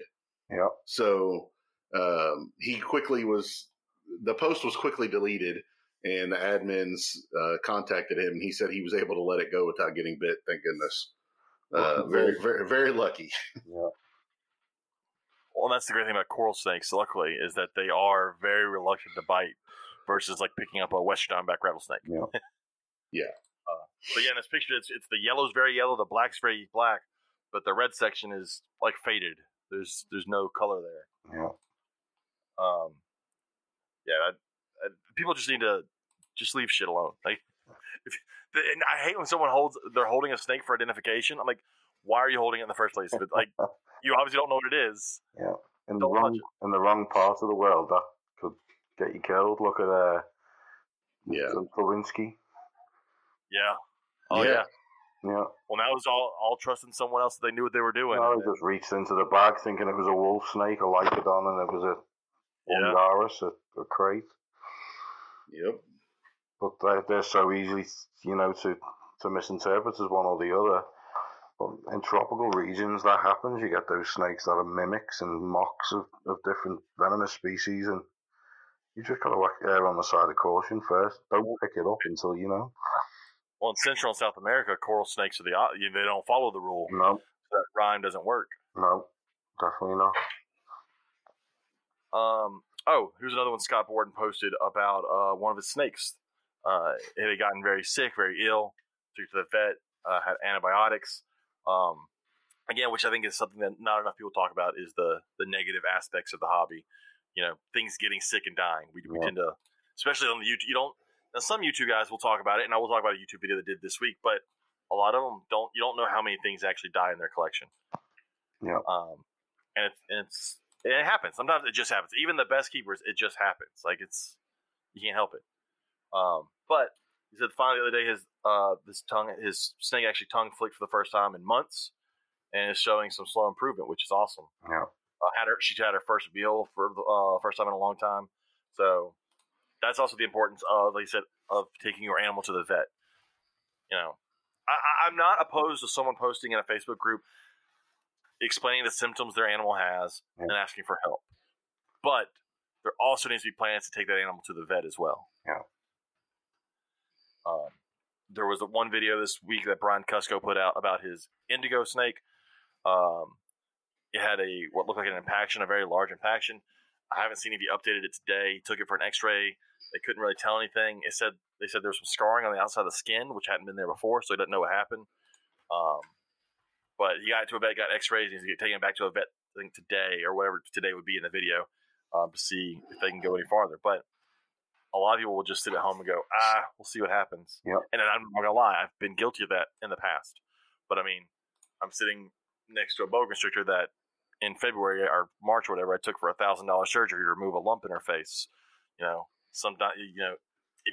It wasn't $1,000. $998 or whatever. I mean, once you factor in the gas and the entire day in the Baton car. Rouge, sitting in the car because we couldn't go anywhere inside because it was right at the beginning of the pandemic. God. That was the worst part of it. Was we went to LSU to the vet school. So it was a 2-hour drive. So we dropped the snake off, and then we have to spend the next 8 hours just driving around and sitting in our car in Baton Rouge. Because everything was closed. Yeah. Like, you couldn't eat in any restaurant. So and there was no Komodo village to go visit. No. So. Too early. Probably would have been closed. It would have been closed as well. Yeah. But, yes, it's important to get animals to the vet. That's one thing I'm glad of. I think we didn't start these attractions sooner because we've dodged a massive bullet, really, with COVID coming. Yeah. Hard, it would have really affected us getting open and started up. Yeah, I can't imagine. I mean, there's a lot of places I know closed down and will never reopen because it's going to be very hard. They couldn't recover from this. The whole world's like literally turned on its head, hasn't it? And the ones that will survive, and the other ones, small businesses are absolutely struggling at the moment. Here in the UK too, we've got so many restaurants and even big chain restaurants. They're closing down. They've taken their money or not enough to meet their overheads and stuff. Crazy. And it's funny, those are all suffering, and the one area I can tell you didn't suffer from COVID was animal sales. No.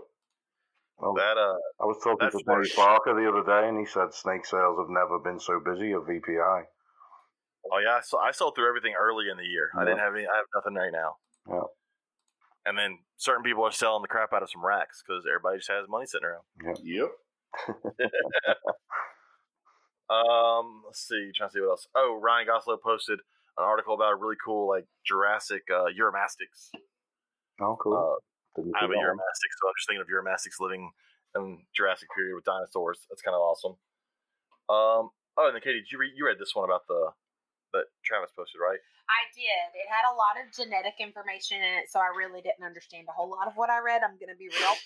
But I am obsessed with axolotls. I think they are fascinating. I want one. The fact that they are aliens. The water part of it scares me though, because I don't have the time to commit to one. Keeping it cold. So that's why I haven't gotten one yet. But it's really interesting. It basically talks about all the genetic stuff, and European researchers have finally sequenced all of the genomes. Yeah.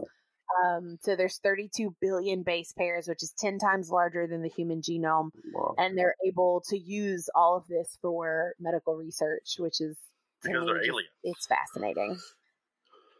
I talked about them before. They're freaks of nature. Like I said, there was a place where they cut the head off of one, sewed it onto the body of another, and then it had two heads. It wired the new head into the body. That's a weird ass animal. A lot of potential for medical sort of uses there with those guys. And I know they're widely cultured and researched now. But that's interesting. But they're a sad one.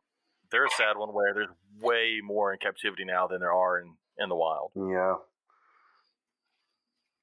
There's a bunch of different sorts of related species too, and they're all living in one different cenote in Mexico, and there's nothing else around them, so they're all isolated. It's crazy. Oh. So that was our 2 questions for the 2 weeks we were off. I was weird. I told Robert before we got on here, I didn't watch a lot of YouTube over the 2 weeks we were off because I got addicted to watching Netflix, and so I didn't watch it. I had to get The Office in because Netflix took The Office off. You've watched it 4 times. No, I've only watched it twice now, all the way through, straight from beginning to end. But it went off of Netflix on the 31st, unless you're in the UK, and then it's still on Netflix. The Office? Yeah. The American our version, not... Yeah, the UK version was far better. Whatever. Yeah. Although I do like Ricky Gervais. I was going to say, wait a minute, it has Ricky Gervais. I do like Ricky Gervais. Yeah. But so I didn't watch a lot, but I did watch Dave Kaufman had a new video where he was in Florida visiting Heather. That's her name is Mo. I forget what it is, but a Fairy Tale Dragons. Yeah. But they kept all their dragons outside, which was really cool, and which you can do in Florida. But these are bearded dragons, a high dollar bearded dragons, just living outside in these outdoor pens and doing great. Yeah. Which was a really cool video to see. One I do want to bring up was primitive predators. So that's one person in Florida. One of these YouTubers that I think is doing venomous stuff correctly. Everything I've ever seen with them doing venomous, it's not like, hey, look at me hold a rattlesnake. But they also talk about them often because they do crocodilians and have this amazing crocodilian setup down there. But in their newest video, I think you need to go watch it. It says what's new at the sanctuary. But they talk about there where you can win a chance to go visit their new place, which I would love to do. They've got probably the most amazing crocodilian cages I've ever seen. Until we build ours. Those things are great with those panels down all the way down to the ground, so you can still have a natural pond, but it has walls. Yeah. That is awesome. I come from zoos where we have, concrete pools. Yeah. You drain the concrete pool, you fill up the concrete pool. Yeah, they're not the prettiest thing to look at. You've got to sort of let people see that underwater side of things as well. And then podcasts. I kind of listened to some old podcasts in the car ride, some things that I had missed for the last couple weeks. But I listened to Searchable as Reptiles. You listened to that one with me, Katie. That was the one with Clint. I did. I fell asleep, and it was not because of the podcast. I just get really tired when he listens to podcasts in the car. But I was actually very upset that I fell asleep because I was really enjoying the podcast and listening to Clint. I really like Clint, and I just feel like he's such a down to earth kind of guy, and I enjoyed it. He's a nerd who likes reptiles. Well, I mean, he gets along with us well. I like Clint. But I remember that one, and then when I woke up, you were listening to Snakes and the Fat Man. No, I did not listen to Snakes and the Fat Man with you in the car because. What were you listening to when I woke up then? It was another podcast. It was one of the million podcasts that Eric now does on NPR. Oh, okay. Because NPR now has like 25 different podcasts. I feel like I need to eventually meet some of these guys because I fall asleep listening to them all the time in the car. You've met Justin. And you've met Justin. You've met Phil. Maybe. You met Jacob. Carpet Fest? Yeah. I was multiple bottles of wine in. That's true. I was sober, so I met everybody. I don't know. I had a great time. But the Searchables Reptiles, it was a very good interview between my friend Garrett Hartle and Brian Cusco, and they had Clint from Clint's Reptiles on there. And there's a very interesting interview to hear from Clint's Reptiles. I did finally listen to the Justin Kabilka Snakes and the Fat Man podcast, which is just a weird one because you don't think of the two of them talking. Yeah, you couldn't find two more opposite people than Chris and Justin. Yeah, but it works. Like it's like the Odd Couple. If you were to redo the Odd Couple, but for reptile people, it'd be the two of them. Mm-hmm. And then the one last thing I really want to talk about, and I need to start doing it every month because I want to bring it up every month. But I want to talk about the Herpculture magazine, the January 2021 issue. Yeah. Some of the things in there. There were some good herp room must-haves. There was a herp room must-have list, top 5. And I have most of these. The first one there was a temp gun. Yeah. I imagine all of us have a temp gun in our reptile room. Security cameras. I do have a security camera in my reptile room. I don't know about either one of y'all. Graham, do you have one? No. You got to get one. And it's not even for security for me. It's just so like when I'm on a trip, I can just go, hey, look, and I can look at my snake room from 5 states away. Yeah, true. What about you, Robert? I do not, but I just upgraded my whole house to smart lights. So now I have smart lights in my snake room that turn on and off, and I don't have to worry about it. Ooh. That's cool. Yeah. James just put our daughter's crested gecko light on a timer. Yeah, because she kept forgetting to turn it on. I know. I did. I bought a bunch of smart plugs too, so all of our bearded dragons and stuff are on now. All their heat lamps and their UV are on the smart plug, so it's completely automated now. It's awesome. Now this one isn't a smart plug. No, that's just a regular old school timer because all my smart plugs are on my reptile stuff in my room. I do have that for my lights, and I actually turn off the heat now on some. I used to just run heat 24/7, but on some of my snakes now, heat turns off at night, which is kind of cool. Yeah. A utility cart was also on this list. When I added a utility cart to my room, that became super helpful. Yeah. Now, obviously, in a very small room, maybe it's not the most feasible thing, but man, it's great for leaving your water on and cleaning tubs on the utility cart, turning around, putting it back in the rack. Yeah. I love it. Shop vac was on that list. I haven't had a shop vac in my reptile room though in a long time. I just dump tubs into the trash can and wipe them down. Yeah, we don't really have a use for one. No, I can imagine like back when I had carpet, it came in handy. But now that I got a floor that I can sweep, it's not that big of a deal. And then a door sweep, the little thing on the bottom of the doors to keep your snakes from getting out of your snake room, which I agree, that would be very important if I had a door. I have that on mine. So, I mean, I could put the door sweep there, but I'm pretty sure they would just crawl right over it and out the room. Yeah. So, a door would be helpful. It's on the list. It's on the list for things for the house for 2021.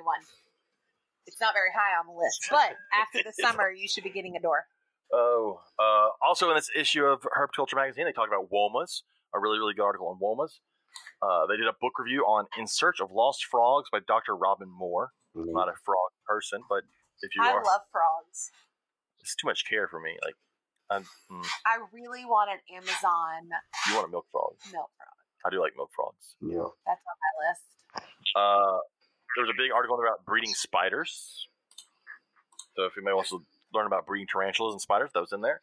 There is one I need to go back and read that I didn't get a chance to read. Casey Cannon did one on Brettles python breeding, and it's like a picture. It's definitely aimed at someone like me. It's a picture guide to breeding Brettles pythons. Mm. Like it has a picture of each thing to look for and explains it. That's an awesome article. And there was a great review on the fishbone perch by Specialty Enclosure Designs, which he does some amazing 3D printed perches, and also he's the one that makes those the portals. You take a Rubbermaid tub and turn it into a sliding glass door cage, which is a really awesome design. So everybody go check. It's a free magazine. Go check out. If you're a reptile person, there's not a reason you shouldn't be reading the free Herpetoculture magazine.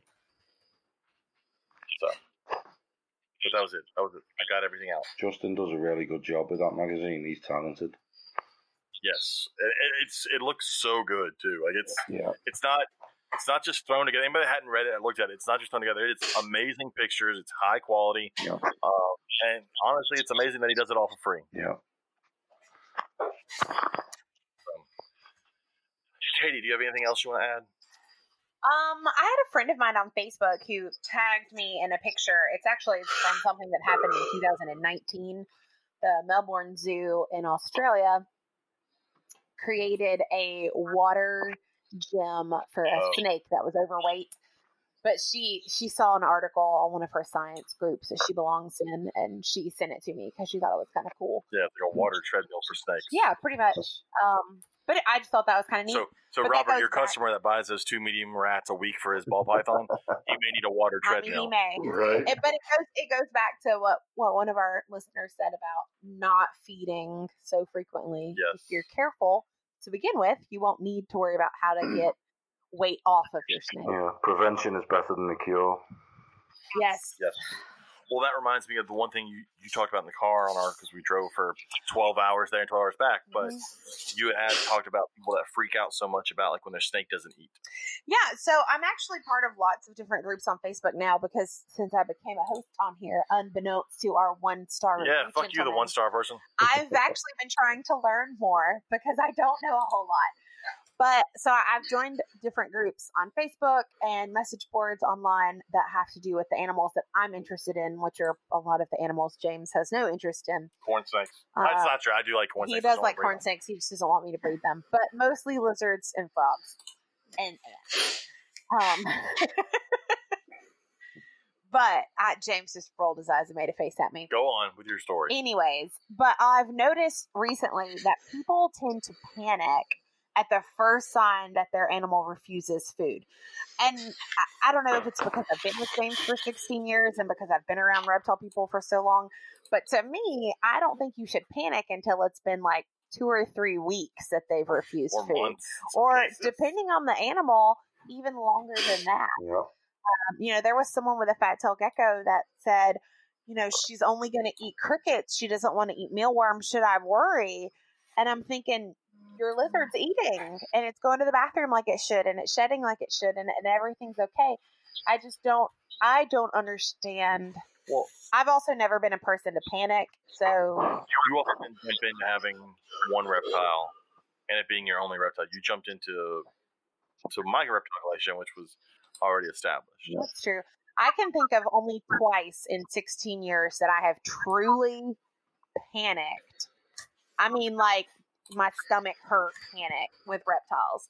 And one was with my frog, and one was with just crested. That's not a reptile. So that one's not a reptile. But it was still painful.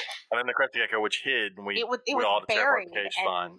Yeah. I knew that neither one of them had gotten out of their enclosures, and I couldn't find them. But see, here's the thing. Those were also 2 animals that we had never had experience with before. That's true. And so that's where most people are freaking out. Now, the ones that kid me are the ones that go, I was not able to get my snake's mouth on Monday like I normally do. Will it be okay to feed him on Tuesday? Those are the ones where I'm like, come on, chill out. But I get people freaking out. If it's their first time, it can be. I mean, obviously, at this point, we know that freak out is not necessary as long as they're meeting all the other requirements their animal needs. Especially for like I said, when ball python freak out because their ball pythons not eating. And we've talked about the history before. Earlier in the episode, we talked about people not knowing the history of ball pythons and not knowing that used to be the norm. They just would quit eating. Yeah. Isn't it always the ones who ask those questions, though, that 6 months later they've got their own snake business and logo and things like that all set up? Yeah, they jump in and buy, well, the only thing Jessica Bill could talk about on Snakes the Fat Man are, well, both of them we're talking about people getting into breeding ball pythons. They go out and they buy, $10, $100 ball pythons, or they go out and they buy a whole bunch of like one gene adults, and they're like, I'm going to make tons of money. Yeah. Like, you're like 20 years behind everybody else at this point. Yeah. Doing it that way. Unless you're doing something totally different that nobody else is doing, that's a really tough market you're trying to break into. Like having black-eyed blood python. Yep. I do remember that much. I remember you talking about that on the podcast. Yeah, that's a gene that I think's got potential. Now, other than the eye, does that alter pattern? It's a lighter snake. For me, it works like Fireball does in ball pythons. I think the super form is going to be a leucistic snake. That's what I think, anyway. How far are you from being able to do that? A year away. I've got male black eyes breeding now. I've got a genetic stripe black eye, possible Het T positive, breeding a striped female Het T positive. So I'm going for super stripe T positive black eyes. How is that move going to be when you have to get everything out? Like, well, I'm assuming you have it's already planned out for everything. Well, yeah, I mean, I've got snakes to send to the States pretty soon anyway, just to some customers. I've done a small shipment of 10 animals. I've got the paperwork all granted and stuff now, the CITES stuff, so I'm just waiting for the weather to get a little bit better. Then I'm going to ship to Florida to a friend of mine who's going to ship them out to my customers in the States. And then I'm breeding still this season, and then everything that I had is going to be getting sent out to the States again in another shipment, so it's costly to do, but to get things in the right hands, and I really want to get my black eye project over to the States, and there's people who are really interested in it, so it's worth taking the time. There's nothing worse than someone who's got something, individual, and they just let it fall by the wayside without realizing the potential of what we've got. So I kind of came familiar with a lot of the blood python people because of April when I had her on the podcast. What is the blood python community like over there? Terrible. There's not many people doing it. Most of my blood python friends are over there in the States. The couple of guys over here in the UK have either tried to stab me in the back or screw me, or they pal up to you and tell you they're going to buy all kinds of different snakes off you, and then next minute they're playing strange games with buying from other people, and there's just been some weird experiences with people. So the block button is my favorite thing on Facebook, and a lot of these people I've never spoken to, but I just decided to block them because I've seen some of the scummy things that they've done, and I've got eyes and notice these things, so I block them, and then the next minute everybody's bashing me online because I've blocked them. Well, boo-hoo.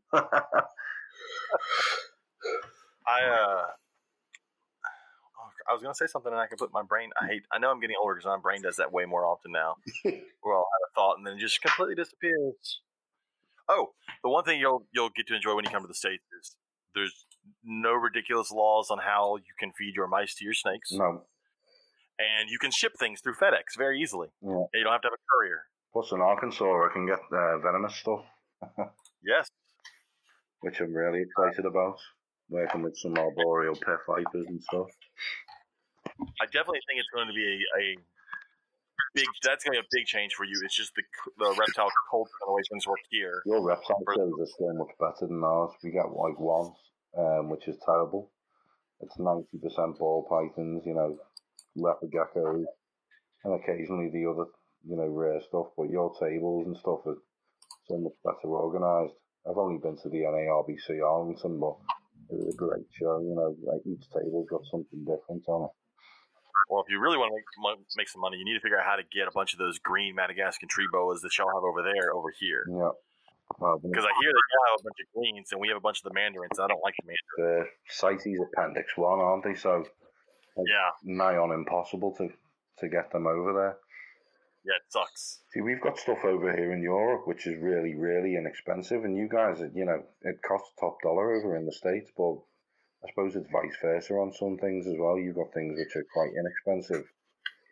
Colubrids and things like that, which would be really expensive here now because the colubrid market died off for so many years in Europe and the UK especially. The only thing. How common are corn snakes over there? They're common, but you looking for locality wild type corn snakes, you've got no chance. Everything's het for something, and it's that's here also. Yeah, it's the same with king snakes. You can't find a true pair of just banded Californian king snakes. They're het for something or some morph that. I find that the colubrid morphs tend to make them uglier than the wild type ones. Some things look good in morphs and some things don't, and I think the king snakes, it's a real shame that it's been diluted down now. I'd really like to get Trumbauer to send some stuff over here to Europe. He's got specific locality animals, he knows exactly the heritage on everything. Okatee corn snakes you don't see anymore. See, unfortunately, that's kind of the issue here. I know Robert's son has been getting into corn snakes lately, and so you've been paying a little bit more attention to corn snakes, Robert. But when's the last time you saw a normal corn snake? I don't even know if they exist anymore. Yeah, it's a shame. It really is, because every now and then I'll see someone post on like one of the identification pages a corn snake they found in the wild and think, "Holy crap! If you had that in captivity, everybody would want it." Have you ever, when you look at say a hairpin video, like one of these NFK hairpins or the guys in Florida hairpin corn snakes, whenever they find a wild corn snake, that head shape is totally different to what you see in the captive ones. Yes. It's like captivity, over that many generations, it's just completely changed the way it looks. Well, it's that many generations and mixing in other rat snake species with them. Yeah, there's that too, but the corn snake head in the wild is like a long sort of coffin-shaped head. It's really interesting, like different shaped head, and the ones you see in captivity are like these short, stubby things. Yeah, they're rounded off. Yeah, it's because you find like Texas rat snakes still tend to just be Texas rat snakes, and their head shape is definitely more like what a wild corn's head is shaped like. But classic rat snake head, isn't it? Yeah. Yes. Yeah. But I haven't thought about that. Now that you mentioned it, I do picture corn snakes now, and it's this goofy little rounded off head. Yeah. It's not that normal look of a wild corn, which is a shame because that is such a cool. Their head is one of the coolest things about them. Just the way it looks, the scalation on their heads. Yeah. I'd love to go back in time and really hair Okatee. I think my boss went around. He herped Okatee with Carl Karfeld years ago, back in like the 60s. And Karfeld really took him under his wing, and they went into Mexico together and things like that. A group of them, hunting for rattlesnakes and things. And I think Okatee being closed now is like a great shame, really. Well, there needs to be a YouTube channel that is nothing but small, like 15-minute documentaries on people in the hobby, and everyone that gets into reptiles has to go watch like the first like 5 or 6 of them, just so you know where shit happened from, who it was 40 years ago that actually went and got that corn snake that you now can have for $10. Nobody reads anymore either, which I found really. Yeah. I mean, pet stores now. When I was a kid, growing up and keeping snakes and things, pet stores sold like really a bunch of books. They were usually the tropical fish hobbyist books, which weren't very good, but they had a section of books where you could like read and learn about what buy a book before you go and buy the animal. And now I don't see books in pet stores anymore. Yeah, that's what I said. It's gonna have to be for it to continue on.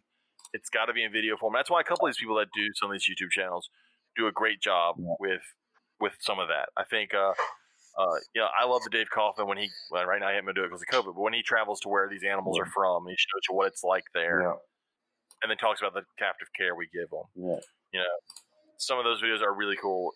That two people are busy watching the videos of just the same drawer being opened on a rack showing, 15 different ball pythons, not showing the full. I love the videos where it shows someone's reptile room, the way it's set up, all the things they have set up in there to make it easier for the room to work. Like, that's the kind of stuff I enjoy. Yeah. But I don't know. Oh, that's all I've got. Robert, you got anything? I don't. I think we've covered a lot today. Say Robert's got to get busy making some racks. I've sold like 4 while we've been doing the show. Nice. Yeah, you and I have to get writing lesson plans for this Oh week. shit, I do have work tomorrow. Yep. Not me. Ugh, I've been off for 2 weeks. See, now Graham's starting his time off. See, I've been off for the last 2 weeks. It's very hard to go back. Yeah, it is. It is. And then Robert just works whenever the hell he wants to. Robert doesn't have a real job. He doesn't do anything anyway. Yeah. I told you. Oh, Graham, it's awesome having you on. Well, I was. Yeah, man, definitely. It's been a pleasure, guys. Well, I'm looking forward to this whole Komodoville. It's going to be awesome. Just the idea of it being in 7 different cities and set up across the country, and it's such a difference from a year and a half ago hearing about you coming to Arkansas. Yeah, and as it's grown, exponentially now, and it's above and beyond something I ever dreamed about. But I'm determined to sort of make the best of it as well. Get the right people on board and really make it, something that's going to last the test of time. That's really cool. Yeah, I'm excited about just getting more people to be around reptiles and not think of them as something scary. Well, I'm excited to drive down to Louisiana and get some samboas too. So you gotta come on down. Then we'll go to a gas station and get some really good food. Yeah, That's fried right. chicken. And then come to Texas and I'll take you to some great Mexican food. Sounds good. Sounds good to me. If people want to talk to you, Graham, where can they get a hold of you? If you want people to get a hold of you. They can send me an inbox through Facebook Messenger, Graham Battison, or they can send me an email to battyg123@hotmail.com. I'll be setting up a Komodo Village email address in the near future, but I'll let everybody know when that comes up. I did find your YouTube channel. Yeah, I've got a YouTube channel, Northwest Constrictors UK. Graham Battison, there's some decent herp readings on there. I need to get back to making some of those. Some herpers reading some books for me, or some chapters from some classic books. Yes, I enjoyed that. I liked the whole little series. Yeah. It's also good to see good reptile stuff put out on YouTube. Yeah. There's so much trash, isn't there? So let me ask, Yes. I think we'll start asking everybody this. As far as like YouTube goes, what is your favorite go-to channel to watch? I like NKF herping, Noah Fields.